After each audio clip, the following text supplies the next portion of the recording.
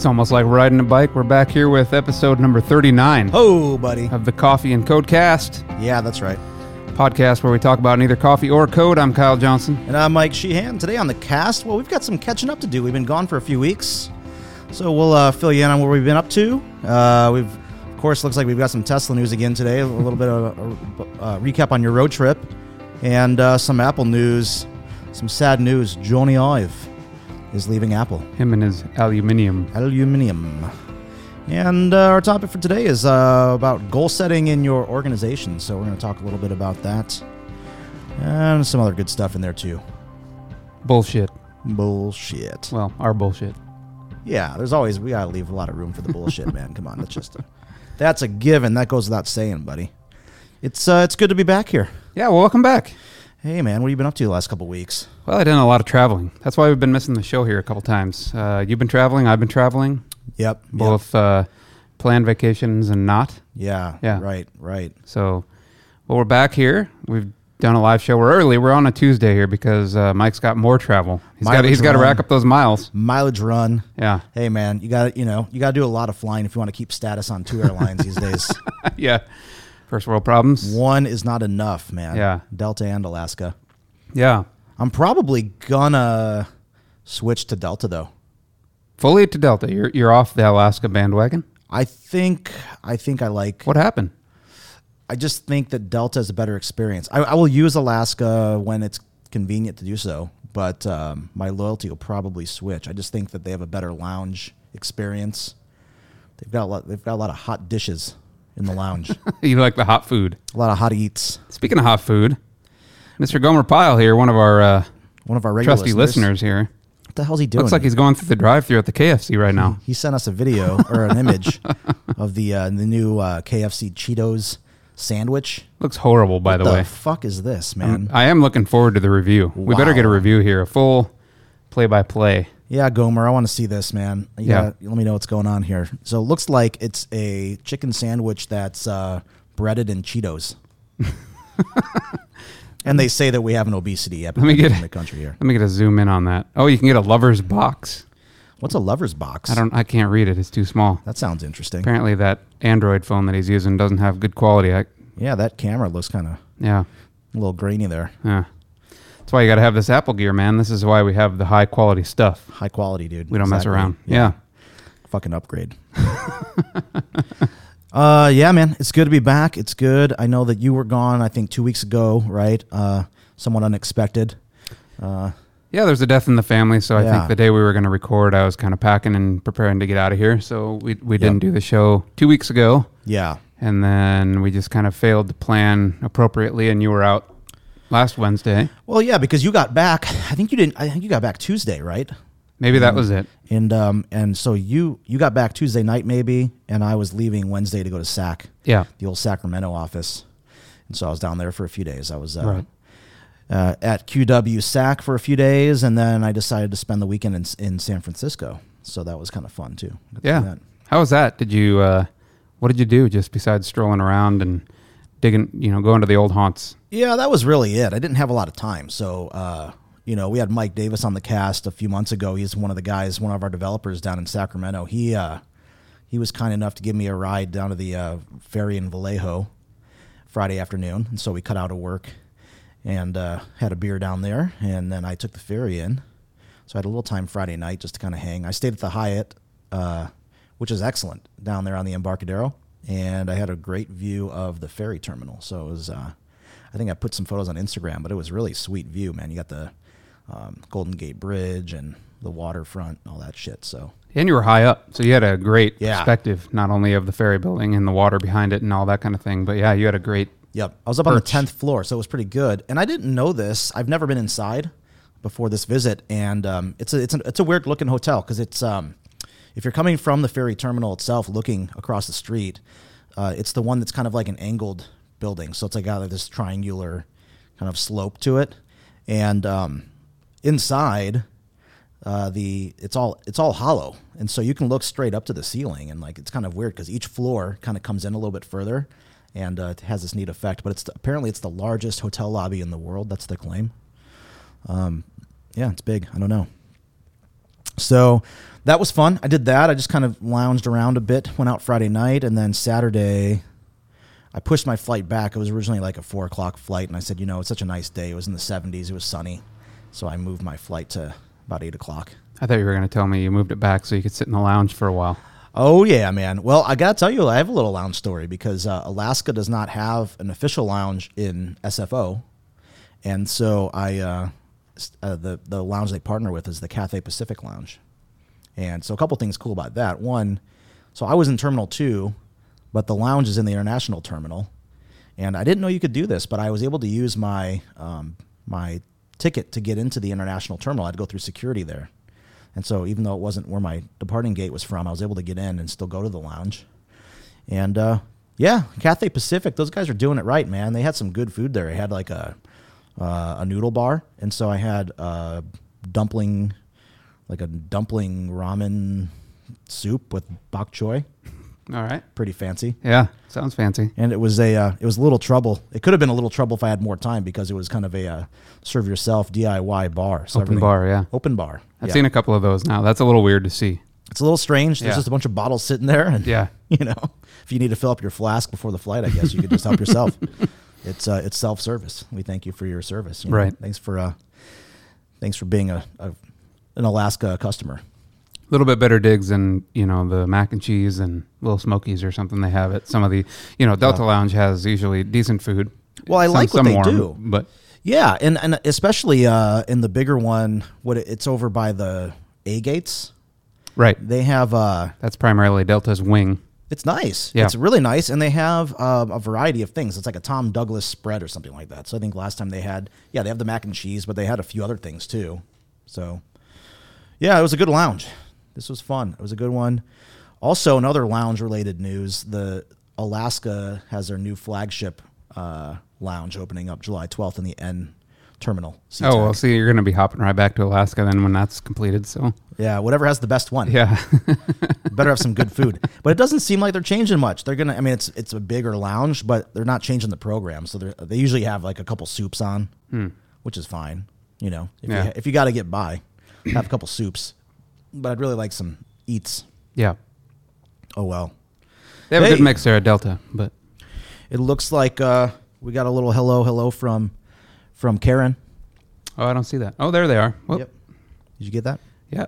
Welcome back to Iowa. They just arrived back to Iowa from Seattle. They were here a few days after some additional travel that we had done to Bozeman, Montana. So. That's right. You were in Montana too. Yeah. We've been all over the place, man. There's been a lot of travel going on. In the last 2 weeks, we've been to 4 different places. Yeah. This actually ties nicely into the next topic. We can get into the Tesla news here. Oh, gosh. It's only 8 minutes in, man. We have to jump to that right already? Well, we might as well. Why all not? Right. Go ahead. Go for it. I don't like your attitude with the Tesla news anymore. Well, we just need to talk more. Maybe it should be like Elon news, and then we can talk about more expansive topics like SpaceX and the Falcon Heavy. They just had another big launch, too, last week. Oh. Why didn't you add that to the show notes? I forgot about the show notes. Oh, okay. I was taking a nap on the couch before this. All right. My bad. But yeah, we took a pretty long distance trip to Bozeman, Montana. It was 1,450 miles. I think is that one way? I don't remember. To Bozeman, probably. Yeah. From here, I would say so. Pretty healthy trip. Yeah. Longest trip I've taken in the Tesla by far. And it was great. It was a really fantastic experience. I think we had to stop and charge maybe 3 or 4 times each direction. Okay. Usually the charging was not charging from empty to full. You didn't run it down to like you would in a car where you're like, oh, I have 50 miles remaining or something like that. I'm close to the E. I'm going to go fill up. You don't want to push your luck. Right. You only have, because you only have filling stations in Tesla terms, so every so often. And the way that you'd want to do it is the lower end of the battery charges much faster than the higher end. Okay. So in other words, empty to half, you could charge probably at double or triple the speed as you can from the half to full. Interesting. So the more that you stay at the bottom end of it, the better you are. So what they would usually have you do is start full from home or from wherever it is you're launching from, and then kind of drain it all the way down to maybe 50 miles, 60 miles remaining. And then you would stop at a station, fill for maybe 15 minutes. That would probably get you 100 miles. Wow. Something like that. And then you do that again at the next station. So you just kind of keep hitting it a quick 10 or 15 minute, which was nice because you get out, you walk around, use the restroom, grab What kind a of coffee. facilities do they have on the grounds there? Is it kind of a primitive, like a rest area kind of a thing, or are they pretty nice? So most of the stops seem to be either in or around hotel parking lots. Oh, okay. That's smart. Usually like on the outer perimeter. A lot of them are around some sort of eating establishment. Like a lot of them are Starbucks. Some of them are pizza place, whatever. There's usually something around. Yeah. So that's kind of what oftentimes they want you to utilize. I'd probably pop into the hotel bar myself. There you go. That's a good. I didn't consider that. That's a great idea. Yeah. Yeah. Excellent, man. Now, these chargers, too, there's multiple generations of these Tesla chargers, right? So are these the 480-volt chargers, or what do you run into there? It's kind of a mix? I don't know what the voltage on them is. It's currently they're all the Generation 2. So Gen I think 2? I think we talked about the Supercharger version 3, but the only one of those that exists today is outside of the Fremont factory. Okay. So all of them were Generation 2. The highest charge speed in terms of miles per hour gained. Yeah. At some points we were charging at 600 plus miles per hour. Yeah. Hey, excellent, man. But again, that's only on the bottom part of the battery. After you get kind of halfway, then it slows down pretty significantly, 400, something like that. Yeah. Yeah. That's just, I don't really understand how that works, but what does it take total? A couple hours if you wanted to get all the way full? No, it's probably an hour total. That's not bad at all. Yeah. That's really not bad. It also depends on how many people are charging at the time that you're in there. So if there's 6 stalls available, if those are all full, then the load is divided amongst other vehicles. Oh, that's right. They were working on, isn't there like another future generation they're coming out with that's dedicated power? Yep. Version 3 would not have that problem. Yep. Yeah, that's right. So it was really cool, and it was a time to socialize too. It's kind of funny because it's a little bit like a little enthusiast club, right? You park your car and everybody's got nothing to do. Yeah. They're all standing around or sitting in their car or whatever. Everybody wants to talk about their Tesla. And how their experience with the Tesla. Yeah, exactly. Everybody's pretty friendly. So we talked about that. And lo and behold, we found somebody that knew a town that was 10 minutes from my little hometown in northwest Iowa, middle of nowhere. Yeah. So, wow. Yeah. Small world. Right.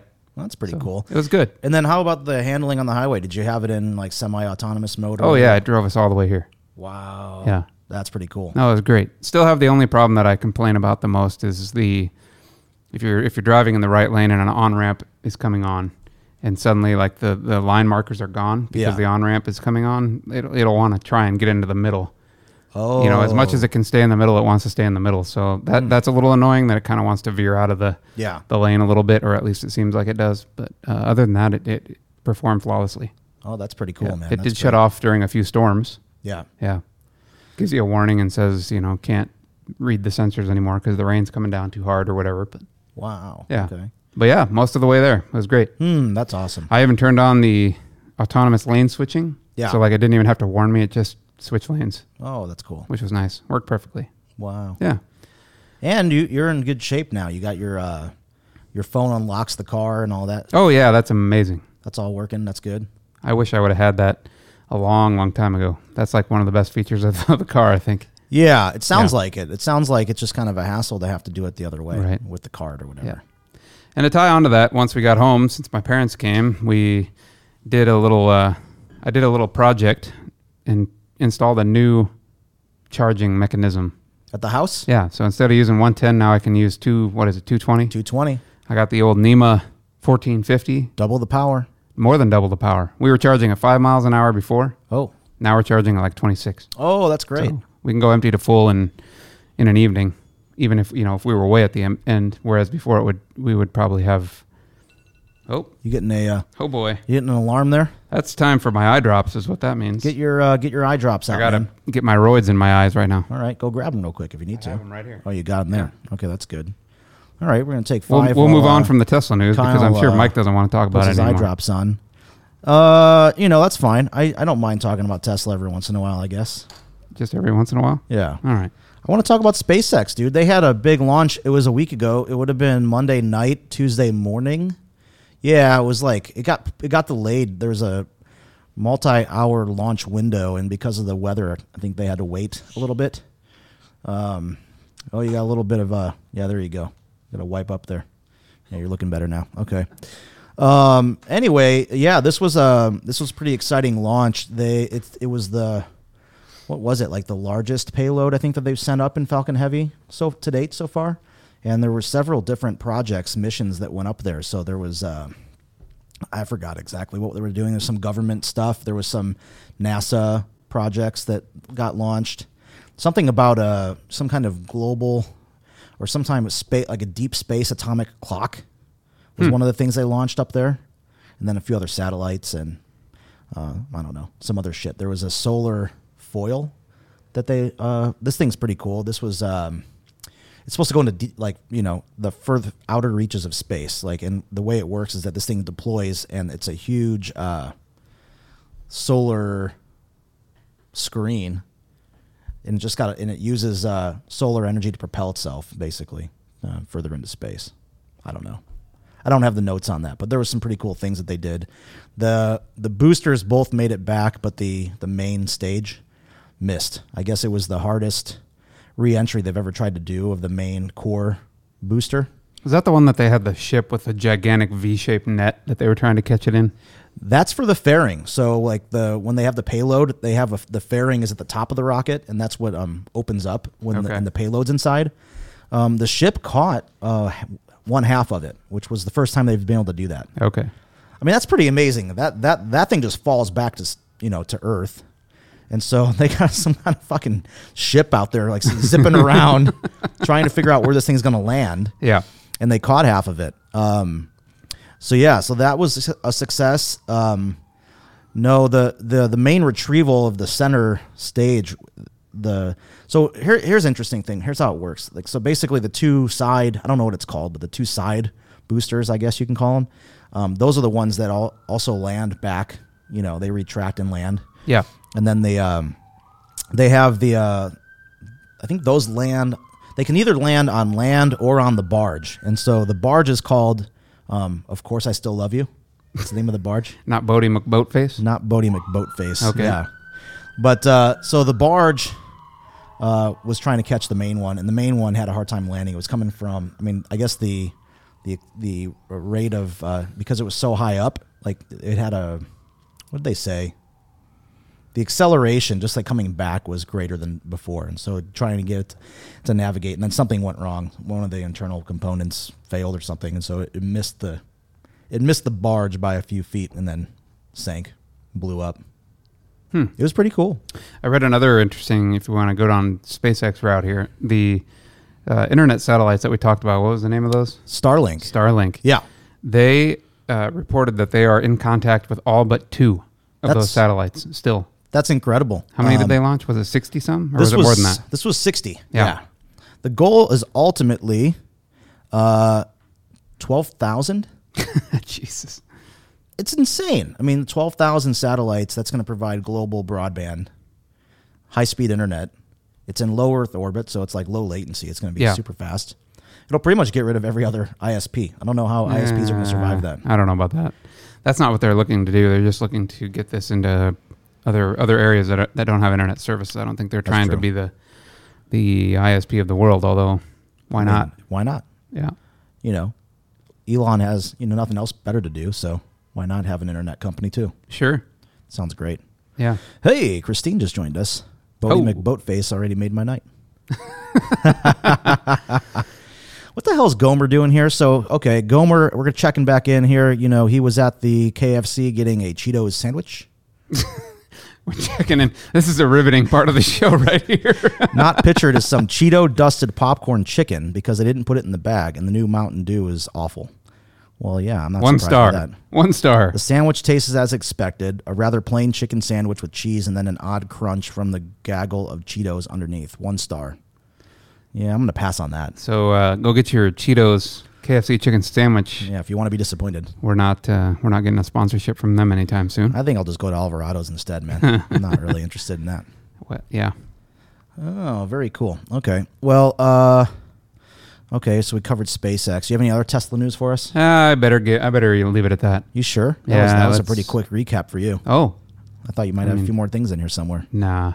Okay. Well, very good. Shall we move along? I suppose. We're doing pretty good, aren't we? No. We got some. Oh, yeah. We should move along.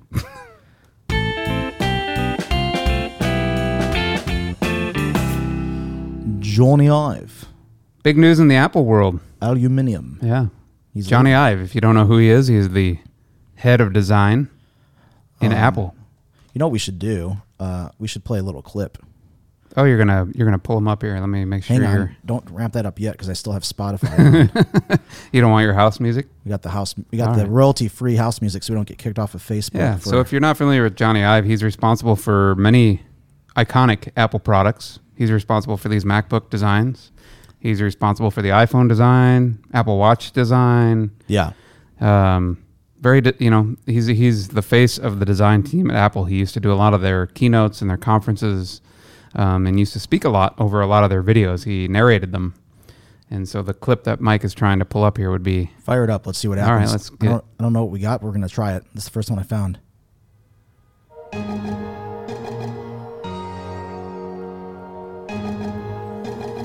Come on, Johnny. Got to get the intro.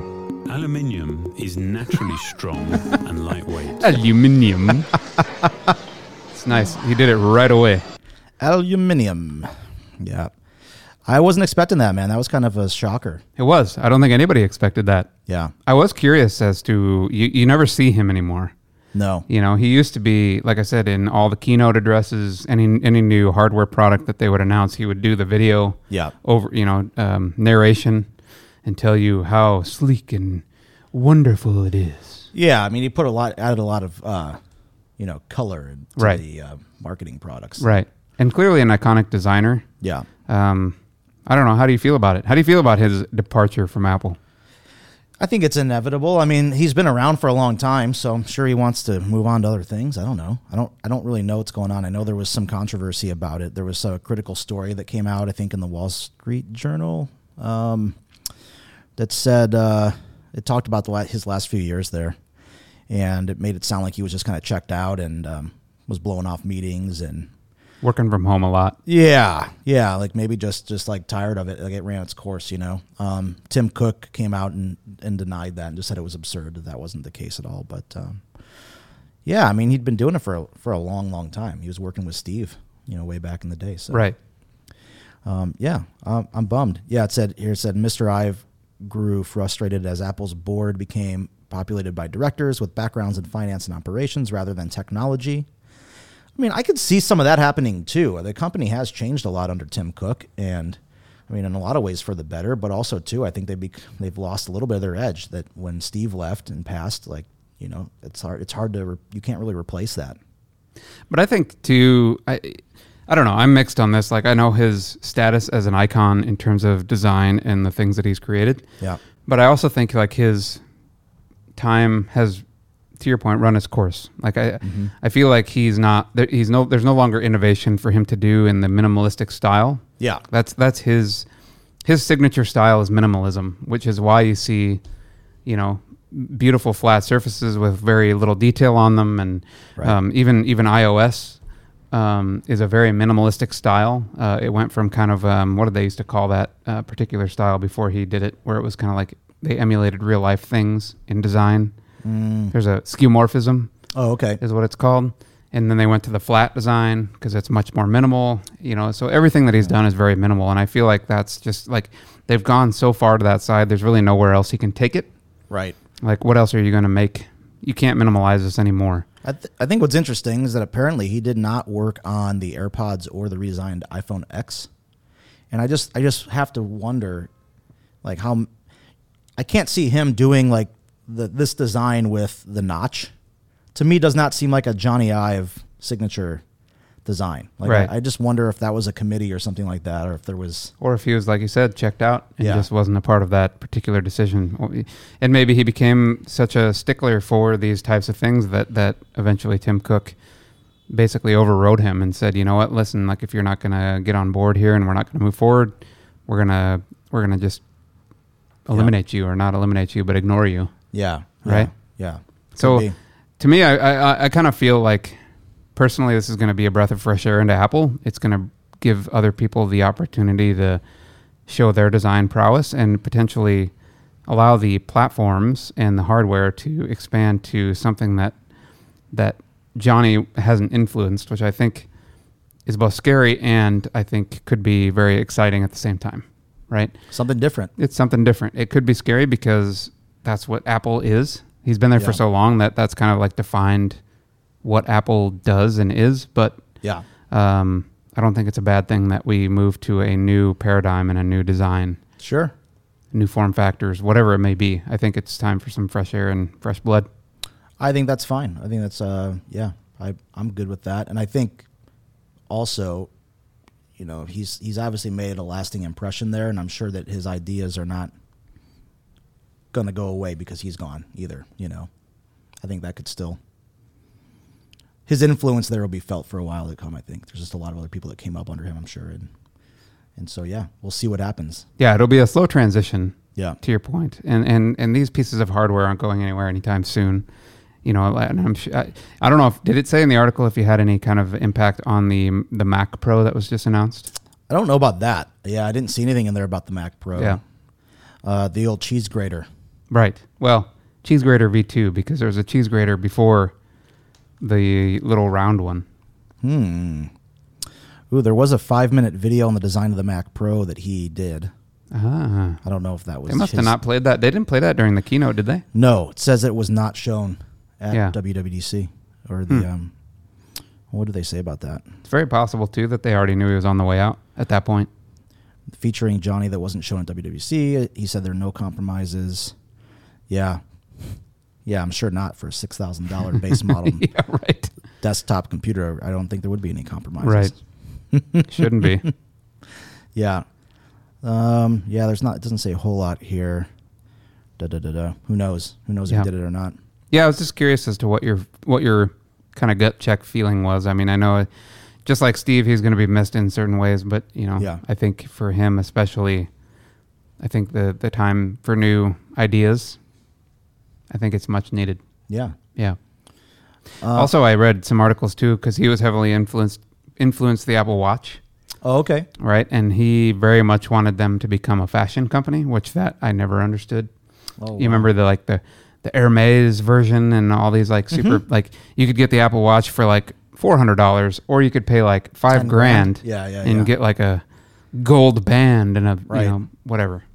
And I'm just like, come on, man, like that's not what you are. You're a technology company. Yes. Yeah. Like your products are expensive already. Like you don't need to get into being expensive for the sake of being expensive, right? Well, obviously they know it works because, you know, this new computer coming out is ridiculous. But I don't know if that's true because there's in that same article, like they talked about how many of those very fashion-y watches that just sat, like, they never sold. Right. My problem with the watch, I would like to get one at some point, but I like different watches, and I have several now. You got me one as a gift once, and I have a few others, and I feel like if I had an Apple Watch, then I'd have to wear that all the time. Yeah. And I'm not particularly keen on the design. I mean, it's okay, but I do like, you know, classic, typical watch pieces. It is very simple, and it's just a black screen. Yeah. You know, and there's no design to it. Same type of idea, right? Like that's a fashion piece. Yeah. And the face is a big part of that fashion statement. For sure. Right? Yeah. I'd like a round Apple Watch. I don't think you're alone in that. That would appeal to me. I would like that. And then I think you could get a much bigger form factor with a round. Yeah. Yeah. Think about it with all the, what do they call those? Not widgets, but like the little. Yeah. The little applications that show up on there. Yep. You could do a lot with that. Yeah. You could have a lot more of them on there. So I don't know. I'm on the other side of it. I do like the idea, especially with the new generation of the watch, because it has cellular now. It does. And so in theory, you don't even need to bring your phone. Like you could just have your watch, right? Yep. And I guess you could make calls too. I don't know how that would work. Like, is there enough battery to do calls on that thing? It does work, and I can tell you from experience. Yesterday, this thing saved my bacon. What happened? I took a car to go home. Okay. And I stuck my phone in the cup holder as I was driving home. And I got out of the car and forgot about the phone being there. So I lock up the car, and when you get out of the car, in Car2Go, if you're not familiar, the car automatically locks behind you. You get 12 seconds to get GTFO. Yep. So I'm like basically to my front door, and I'm like, oh, shit, I don't have my phone. And then I turn around, and I'm like, damn it. So now I'm like, okay, now what the hell am I going to do? Because Christina's not there. She was out and about. So I was like, okay, how am I going to get this phone out of there because I can't call. It's in the car. Yeah. So I'm like, shit, what am I going to do? And then I remembered, oh, this has cellular on it. So you're able to punch in a phone number. Wow. I had my AirPods in my pocket, so I slapped those in, and I was able to call and have them unlock the phone via my watch. No way. Saved my bacon. That's awesome. Yeah, it was great. Yeah, I think that'd be good for me. Last summer I lost a lot of things. It's strapped to your person, you'll be fine. If I had the watch, I probably wouldn't be losing as many phones. Right. Yeah. Maybe you just take that out and you don't bring a phone. Well, exactly. I don't bring the phone. I don't bring the wallet. And then I'm covered, man, because I've got Apple Pay. There you go. So Does Fuel take Apple Pay? No, that would be a problem. That would be a problem. I can't. I got to get those guys on Apple Pay, and then I'll be good to go. There you go. Because I don't get ID'd there or anything like that, so I don't need to carry an ID around. So what the hell? That'd be pretty slick. Just my Apple Watch. Yeah. I would have saved a lot of money with that last year. That's coming. Someday we'll be there. Your ID will be on there. Everything will be on there. Or you'll scan it and they'll be like, oh yeah, you're Mike Sheehan. You have blah, blah, blah, blah, blah. Yeah, I have to say, like the ID thing, that we need a little more modern technology around identification, because I lost my ID and it's a pain in the ass. You can't fucking do anything without an ID. How'd you manage this now? Yeah, I didn't tell you this story. This happened while you were away. Oh. And I basically, I'm not going to get into all the details right now, but effectively after the Wu-Tang concert, my wallet and my phone were taken from me. They were stolen. Both. Not confiscated. Not confiscated. They were stolen. Okay. And so yeah, essentially, just trying to get all those things back together. And they basically went down to Auburn and racked up like $3,000. Oh man. Yeah. Yeah. And so part of the problem is that I had too many cards in there. I had my business debit, my personal debit, and so they grabbed money out of both of those. And then I had 2 credit cards, and they tried to do a bunch of shit with those as well. They went down to Auburn and filled up like 10 cars full of gas and went to the Walmart Supercenter and bought a bunch of shit. And were you able to recover all your funds? Yeah, I got everything back. But and the shitty thing is I just got an enhanced license from the DMV down here about a month ago. And so I went back in because I was traveling last week, and I was like, well, I need to get my ID. And so I went in to the DMV, and unfortunately they don't issue replacement cards in person. Like they ship them in the mail. And so normally I have a passport and a passport card. They both expired in April. And in order to get a renewal, you have to send in the old one. So I got a passport photo and sent in the old passport and the old passport card. So I didn't have those IDs on me either. So I'm basically without ID right now. Wow. The only good thing is that I have Clear, and you can just use biometrics to get through the airport. And so I didn't have to show an ID last week. The downside is I'm going to Omaha, and they don't have Clear there. So, but you'll have your ID by then. I'm leaving tomorrow morning. I haven't gotten my license yet. What are you going to do there?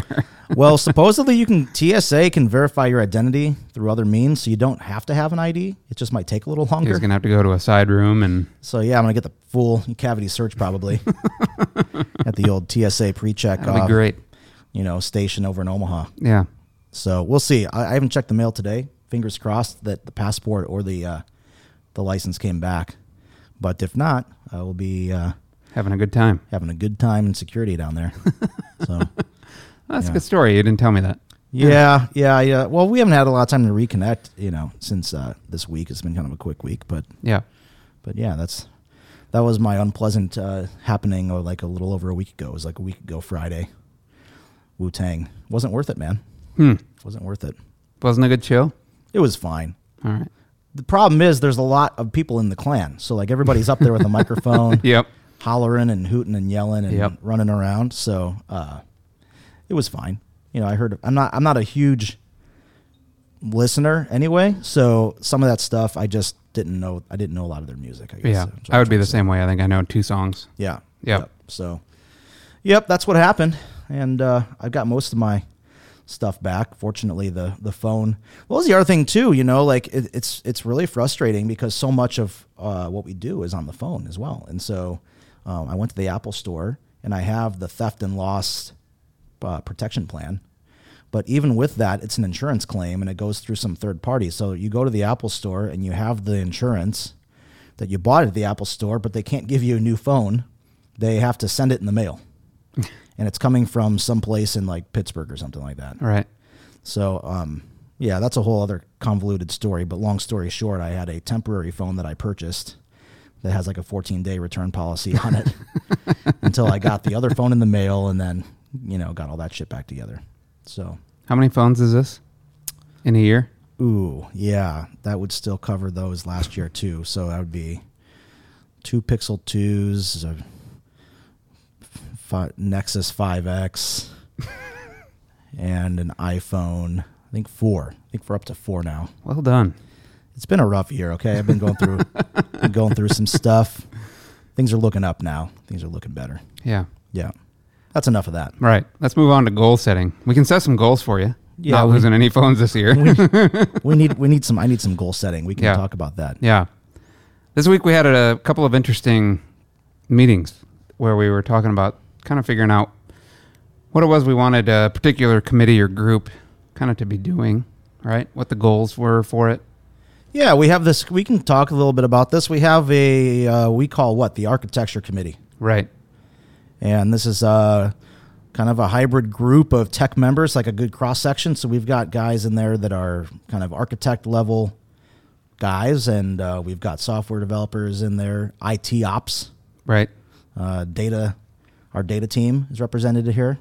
Yep. And I think it's a pretty good cross section of most of the teams. Got a little bit of everybody in there. Yeah. And it's really functioned over the last year or so as kind of, I don't know, what would you say? Just a lot of the decisions that we make across the organization in tech come out of this group. And so if we're trying to get new projects approved or there's something coming up, we'll discuss the details in this group, and then whatever we agree on is kind of what happens. I think that's the idea of the group. I don't know if that's the way it operates all the time, through no fault of anybody's own. I think it's just it's such a large group and so many people with so many different pieces of expertise that I don't know that. I mean, things get talked about, but I don't know that they always ever get hashed through fully. Yeah, decisions do get made.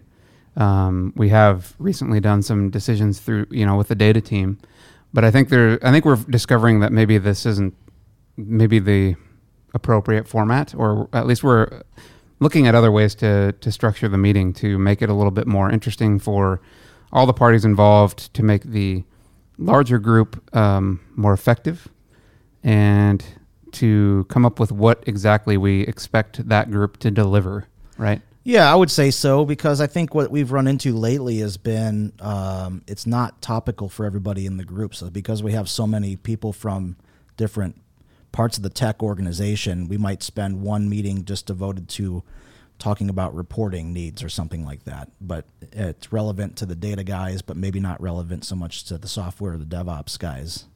And so I think everybody's felt at one point or another that, maybe it's not always the most relevant for them. And so it's like, oh, it's another meeting and I'm not really getting anything out of this. And yeah, how do we make it more effective? And so the last meeting we had was kind of a bit of a brainstorming, I guess, if you will. Yeah. Kind of felt discombobulated. A lot of people throwing a lot of ideas out.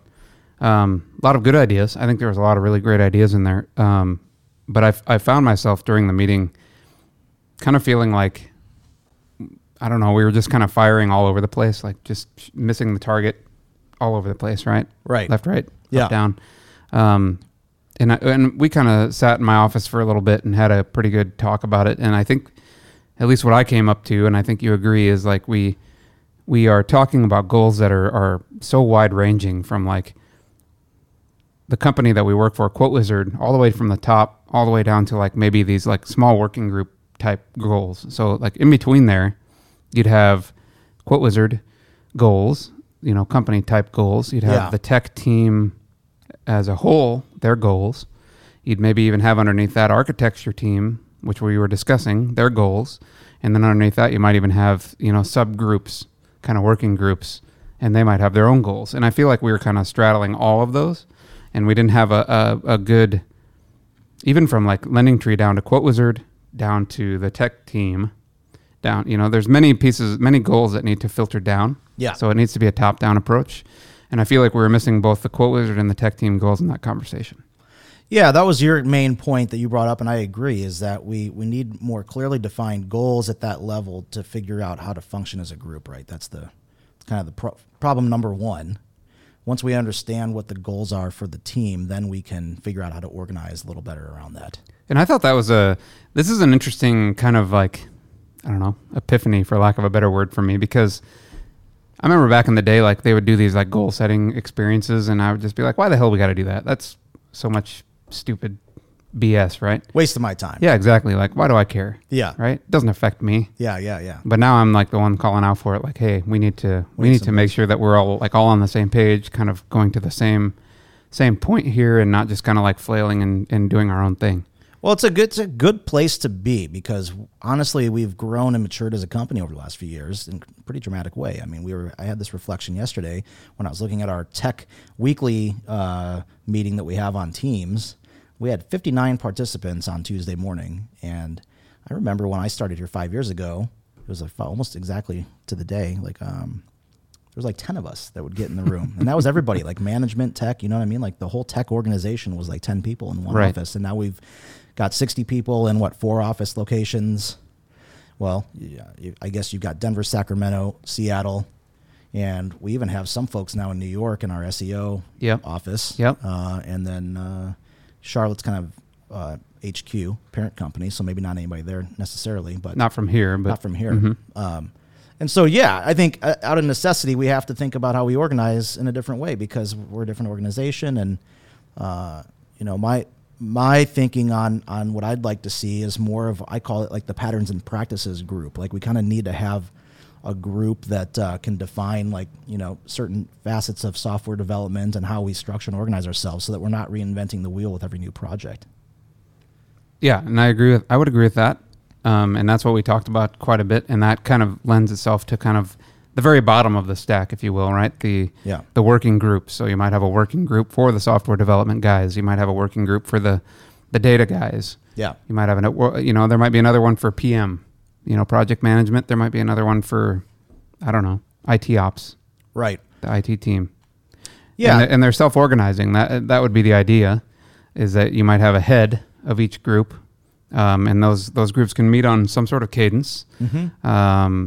And as they meet, they kind of talk about things. But the question again becomes, what is it that they should be focused upon? And that should be coming from a top down, not just them saying like, oh, this is what we think is important at the moment. Right. We're not just creating work for ourselves, but it's something that's more of a directive from above. Right. And so there's two pieces here. One is, I think one objective is to have more clearly defined company and then tech goals, so we know what we're shooting for in the next 6, 12, 18 months, whatever the roadmap is. And the second piece is taking this group and making it more effective by having work come out of these goals. So I imagine it's going to be things like new projects, right, that are going to come up, and then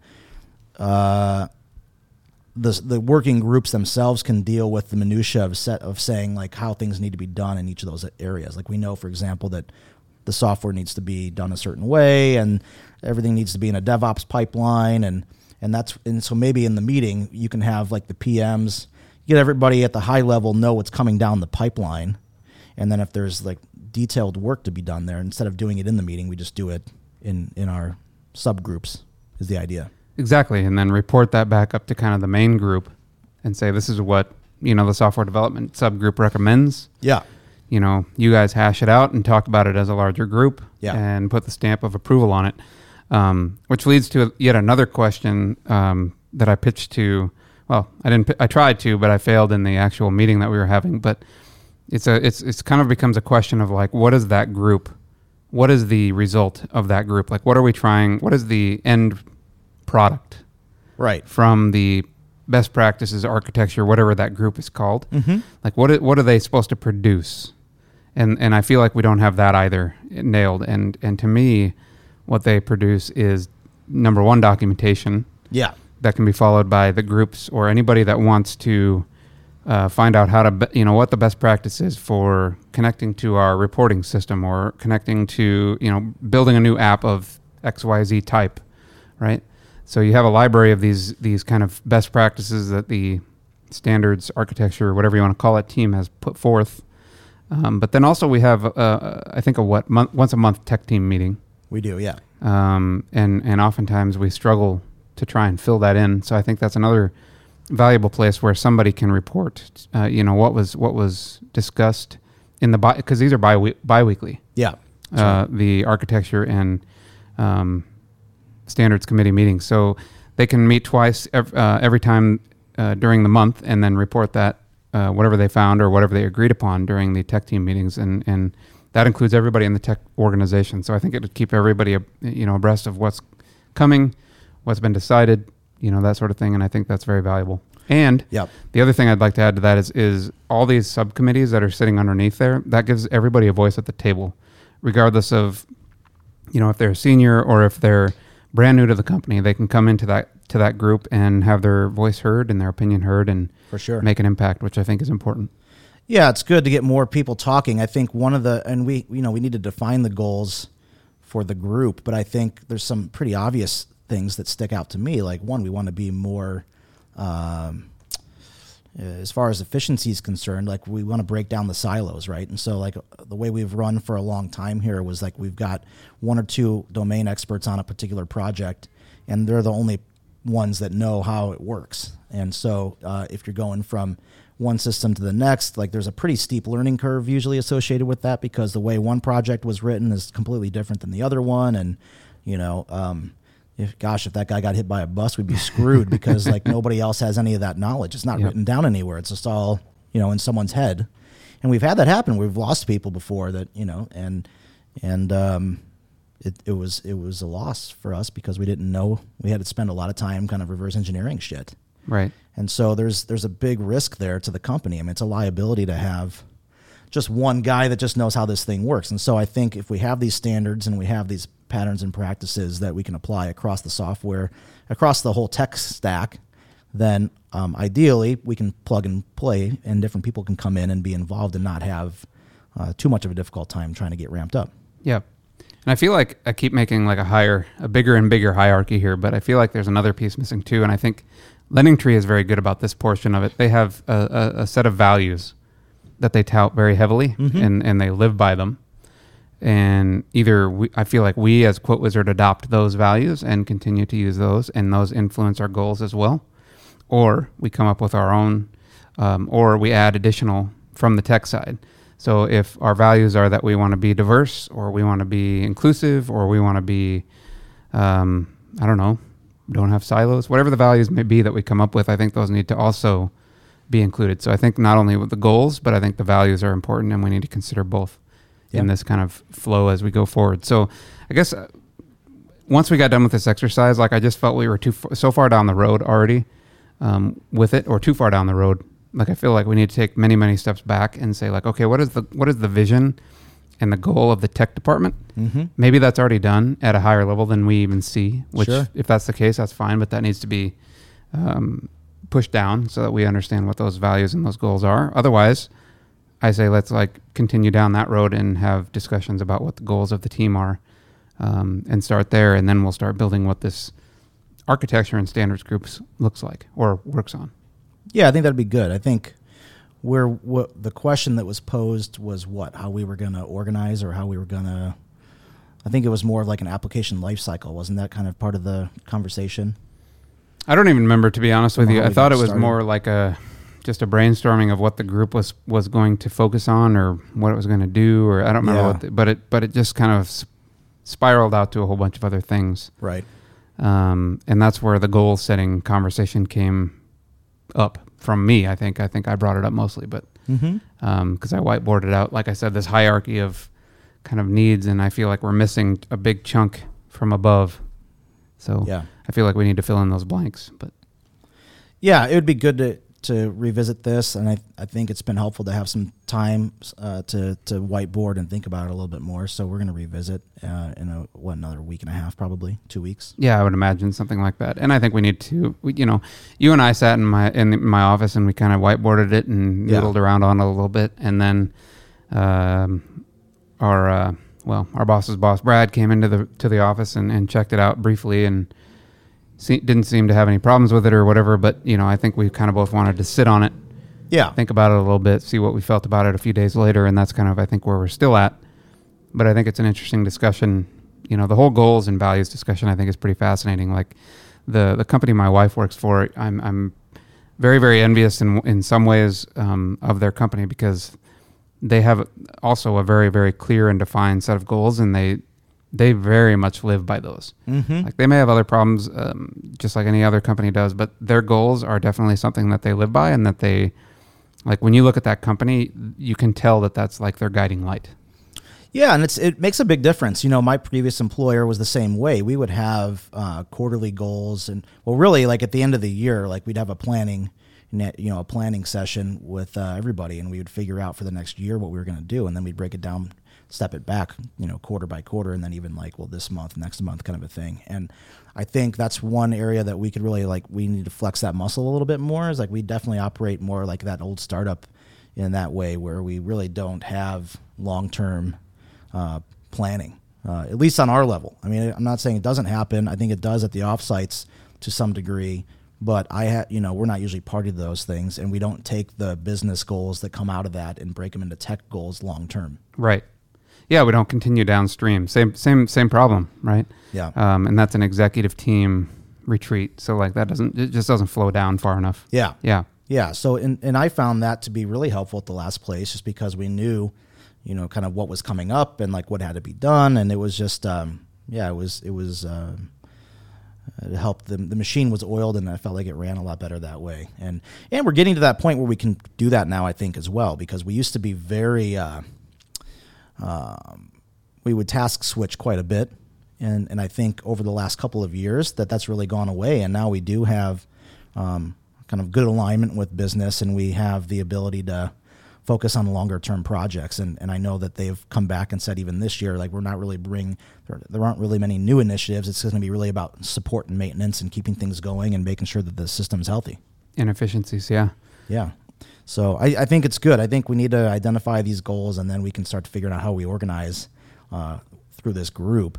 Especially because, we're still pretty lean. I mean, it's like I said, 60 members, it's not a small number now, but like with the amount of work that we support, the products that we support and the systems, we're still pretty nimble in certain areas. And so everybody runs lean, and we need to have more people involved in other things. I think like Tonkin, the Everest project, was such a exciting prototype for us because we had 9 people on the project, as we mentioned before, and just to see like what kind of throughput you get when you have that kind of focus and that many people, it was pretty exciting. And right. If we could apply that to other things, we'd have a lot of power there. Right. And that was an example, I think, of where they had a very clearly defined goal, right? We needed to get this new product, well, quite a number of different products, pushed over the line by XYZ date, and they knew exactly what those products were, and we had most of them somewhat scoped. They weren't completely scoped, but better than we have in the past. Mm-hmm. So, and I think one other thing to bring up here, and we haven't done this in quite a while, but I think this can kind of even come down into your personal life, right? Like we talked quite a bit in previous episodes way back when about a lot of various things, but I think goal setting is an important thing to do there as well. Like I used to do that quite a lot. I would use it as like a New Year's kind of exercise, right? I would say like, well, in this year, I want to run a marathon, typical, I wouldn't even call them like New Year's resolutions per se, but I would say like, these are the things that I want to accomplish this year.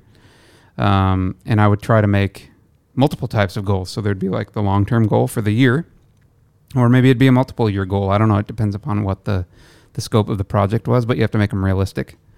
And then I'd try and make sub goals of those, right? So like if I want to run a marathon by December, I'm going to try and run a half marathon by whatever date, right? So like I try to make them incremental and things that you can actually achieve so that you kind of like continue to create success, right? So more success creates more success. And so I don't know. I think it can be applied both in business and to your personal life or personal goals as well. There's an acronym for that. It was the SMART goals. SMART goals. SMART goal setting. SMART. It was specific, measurable, attainable, relevant, and timely. I don't know if you've heard that before. No, I've never heard of that. Yeah. There's probably a whole bunch of books on that or something. I don't know. It's something I've heard quite a bit. Yeah. I used to be really, really good at that, and I would do it every year, but in the last couple of years, or 3 or 4 years, I would say I haven't And it's something I should get back to because, like I said, it's very apparent to me with this business use case. And now that I kind of like apply that to my life, I can kind of see that I don't do that. And I can see why maybe like I don't feel like I'm as productive or as successful in some of the goals that I kind of in the back of my mind I'm thinking about. But I never sit and like put them to paper. I know. And like actually plan them out. And writing it down just makes such a difference. Like there's something about that. It really commits it to memory for me. I have to do that. I mean, I write a ton just because it's how I remember, and not even like I go back to the notes. It's just like even just writing it down once, like it helps stick for me. And I have to say, like I do need to get back to that because I used to be a pretty regular goal setter, and I used to have like kind of a year in review, and then also like the next year ahead, what I want to achieve, and like a travel calendar and that sort of thing, and personal goals. And honestly, just got derailed with everything personally, with all the personal life changes and the divorce and moving back. Like I kind of just like threw all that shit out, and now that I'm kind of resituated, it'd be a good time to start getting back into that practice again. And talk about it. I think it's a good thing to do, and I think we should put an article or a link to the what was it called? SMART planning? Yeah, SMART goal setting. It's just that acronym, and they they'll talk a little bit more about what those mean. There's some really good stuff in here, so I'll put that link out. And I think to your point too, like putting it on paper, there's something that like solidifies whatever it is that your goal is. Like for some reason, like if you just say it in your mind, like it's easy to just pass up, but as soon as you write it down, it seems like it becomes much more of a codified thing that you must hit. I have to say, like, this is kind of funny, and maybe it's not the most practical example, but I did that with the travel piece. I mean, I have a travel journal that I just would like record my trips and like plan what I'm doing, and it was a big goal of mine for a long time to have the status, which is kind of cheesy. I mean, everybody, there could be more. There's way more important things out there. But I disagree. But I just wanted to have that, frequent flyer thing. I like being in different places and new places, and so like even just being able to articulate that in the journal and write it down, it's really like gone crazy over the last 3 years if I think about it. Like 3 years ago, I really didn't do much travel at all, other than maybe going to see my family around the holidays, or maybe would take one big trip internationally. I started doing some international travel and do one big international trip and then just go see some family. And now, I mean, I was just looking at this today, like last year at this time, I had taken 14 flights already from Jan 1 to the end of June, mainly because I was going back and forth from the office in San Francisco. Right. But this year, even like being here, I've taken 9. So it's already kind of crazy. Like 9 trips the first half of the year. Already have, got status locked in on Delta and Alaska. And I don't know, it's just interesting. Like when you write it down, and you have focus, you get momentum and things start to happen. So. And what do you do with it once you write it down? So you've got a journal. Do you carry the journal with you every day? Like, is there a way that you kind of remind yourself of it? For me, I feel like once I've written it down, even if I'm not looking at it, like it's still there. I know it's there, and it's kind of like locked and loaded, and it's concrete. Right. Even though I don't see it every day. Like I don't have to like hang it on my refrigerator or something like that to make it. I don't do that either. I don't have like sticky notes or any of that kind of shit. I refer to it from time to time. And so like for me, generally speaking, like when I get back from a trip, then I'll open it up and like, write down what I did and what happened. And so, yeah, it's not a regular thing, just when, ad hoc style. So very nice. Well, I think it was a good discussion. I mean, we have more to unfold there, and I think we'll have to come back to this, but this was a good one for this week to get into organizational and personal goal setting. I like that. Get back into the swing of things. Yeah, exactly. Well, thanks everybody for joining. Our artwork is provided by Jony the Gentle Giant. You can always check out more of his work at Instagram, and that's www.coffeecodecast.com/gentlegiant. Check us out on Facebook. Follow us on Twitter at coffeecodecast, or email us at coffeecodecast@gmail.com. Podcast is available from iTunes, Spotify, TuneIn, Stitcher, Google Play Music, Radio Public, or wherever you get your podcasts. Find all of this and more on our website at www.coffeecodecast.com. Absolutely, sir. And if you like the show, jump on over to coffeecodecast.com/review and give us a quick shout out, positive, negative, or otherwise. Thanks for listening, and we'll be back on our regular schedule, I believe, next Wednesday Let's hope. for number 40. Yeah, there you go. Woo! Good night. All right, thanks, man.